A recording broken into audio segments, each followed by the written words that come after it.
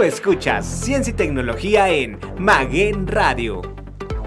Hola, ¿qué tal? Bienvenidos a su programa Ciencia y Tecnología en la Maguen. Es un gusto tener a estos grandes alumnos con nosotros participando en este gran tema que hoy vamos a hablar sobre la tecnología, pero referente a un país muy importante que está siendo nada más y nada menos un modelo de innovación. Israel se ha convertido en una de las principales potencias tecnológicas y en uno de los países más innovadores del mundo. Hoy nos acompaña Sion, ¿cómo estás? Hola, muy buenas tardes, ¿cómo están? Muy bien, muchas gracias. También nos acompaña Daniel, ¿cómo estás? Excelente. Gracias, Daniel. Y por supuesto, Shelly. Hola, muchas gracias por tenerme. Bueno, pues vamos a entrar en materia de este proyecto sobre la tecnología, sobre la innovación.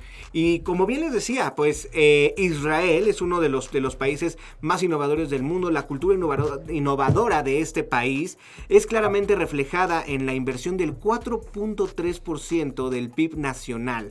Es decir, que aparte de ser uno de los países de mayor digamos que tiene mayor potencia para las startups, todas estas nuevas innovaciones, pues también queremos tomar un tema que es muy importante ahora que pues está todo ese tema de Ucrania, ¿no? Y de la guerra entre Rusia y Ucrania, pues saber que Israel también tiene un ejército y una tecnología que beneficia al máximo al ejército de Israel. Y Shelly, platícanos un poco de esto, que tú estás haciendo una gran investigación sobre este tema.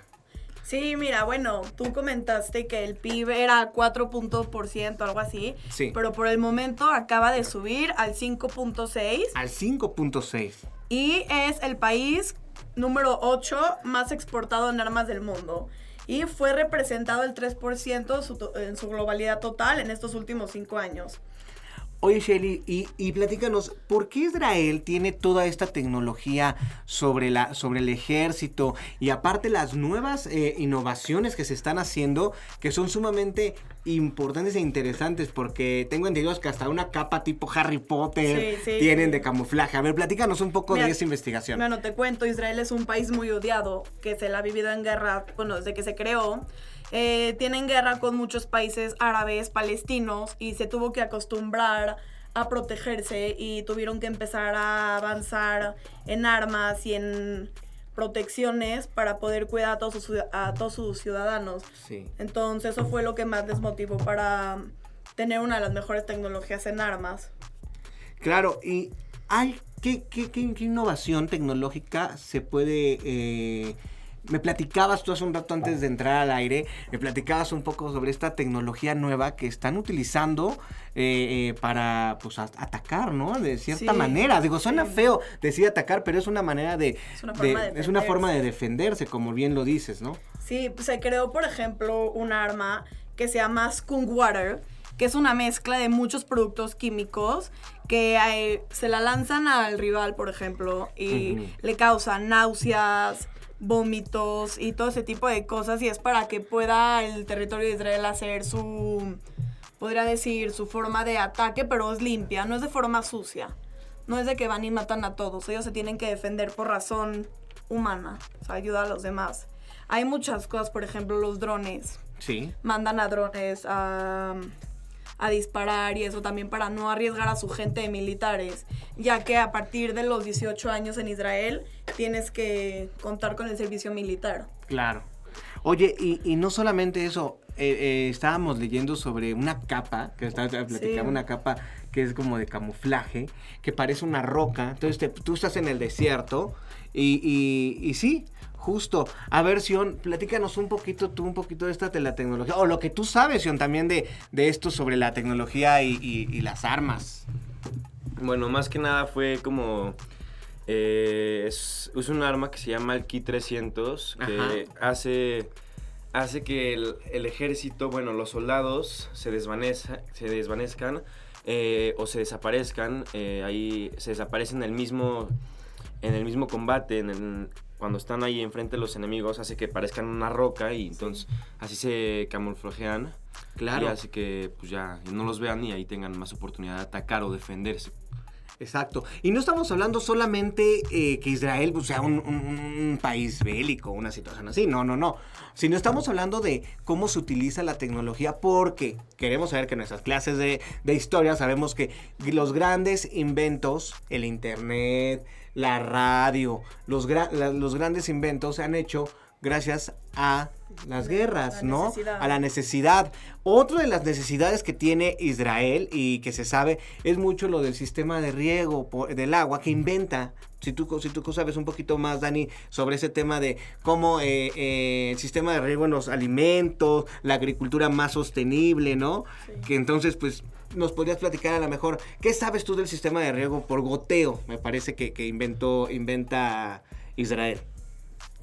Podemos ver que gran parte del PIB está invertido en tecnología. Podemos ver que no necesariamente es tecnología militar, sino que podemos ver un sistema como el que viene de explicar mi compañero Eric.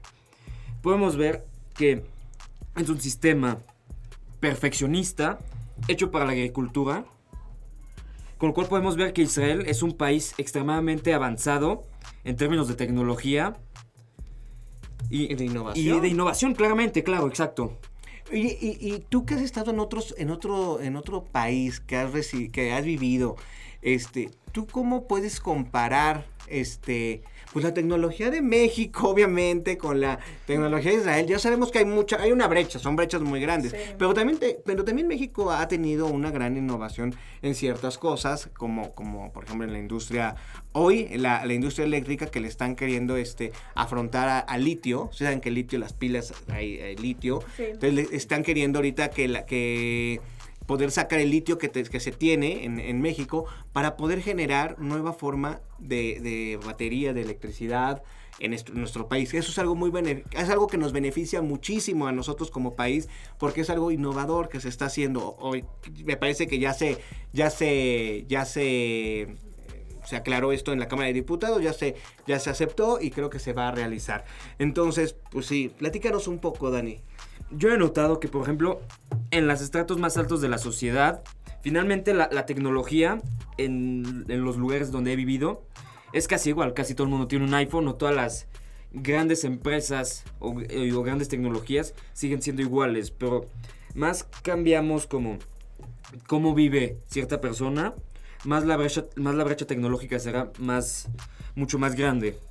Totalmente. Y de verdad que tenemos un mundo, no queremos, vamos a hacer lo que la tecnología a nivel mundial, ¿no? Es verdaderamente transforma y hay que utilizarla para lo bueno, ¿no? Sí. Efectivamente, pues sabemos que la necesidad de defenderse, la necesidad de a veces de las guerras, pues se tiene que ocupar para ciertas cosas, pero sí es importante que se use para un beneficio.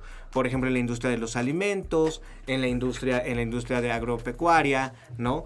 Entonces, pues, también tenemos que, pues, varios inventos que se han hecho. Dice Sion que nos quiere compartir uno.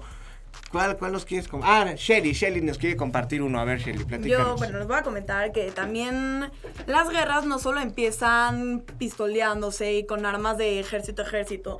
También pueden empezar con las redes sociales, publicando un odio o cosas racistas, discriminatorias, y empiezan a haber peleas en las calles y luego los gobiernos se meten y es cuando ya empieza todo lo global. También nosotros podemos provocar la guerra y es lo que tenemos que cambiar. Tenemos que usar la tecnología para el bien. Justo acabas de tocar un tema bastante interesante y muy propositivo, porque justo se han dado muchos temas y problemas de comunicación, estos ruidos que suceden en las redes sociales, en el Twitter, en el Facebook, en el Instagram, y que de repente los países lo toman como a ciertas agresiones, y que inclusive me parece, hubo un ejemplo, España, que España se refirió muy mal no me acuerdo si a los mexicanos, una cuestión así, y creo que hubo ahí como que una separación, empezaba a hablar el secretario de Relaciones Exteriores con la gente de España, entonces como que se creó ahí un tema de conflicto, de ruido, pero no se llegó a un problema porque lo hablaron. Pero sí es importante ser responsables en la tecnología y en lo que publicamos.